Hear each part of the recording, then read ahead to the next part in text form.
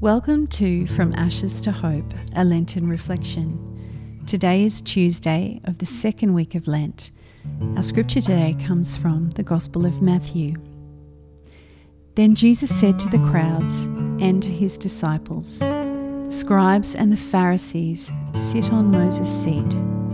Therefore do whatever they teach you and follow it. But do not do as they do, for they do not practice what they teach."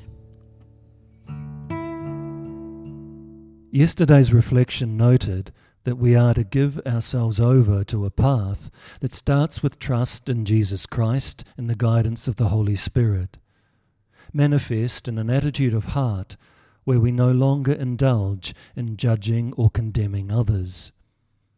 Instead, we are to forgive if we wish to be forgiven ourselves.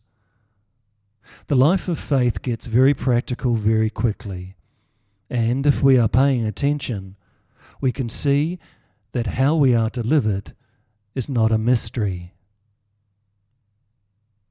Isaiah takes the journey a step forward in today's first reading. He calls us to cease to do evil, learn to do good, seek justice, rescue the oppressed, defend the orphan, and plead for the widow. Don't get too caught up in the examples Isaiah gives. He's focused on the social experience of his people, where the plight of the widow and the orphan is at the forefront of his mind. We have other people who typically need our assistance. The unborn, the neglected elderly, the indigenous, the refugee, the victim of war and oppression, and the very earth itself. To live as we are being called to live, we have no choice but to become holy.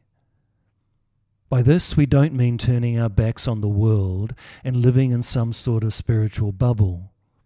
We mean allowing Jesus Christ to take up residence in us so that we might reveal him to everyone we meet. It is the Father's plan that Christ be all in all, and that in every breath we take and every person we help, we express the one who first loved us. In this, only follow the example of those you see doing likewise. For the rest, do not do as they do.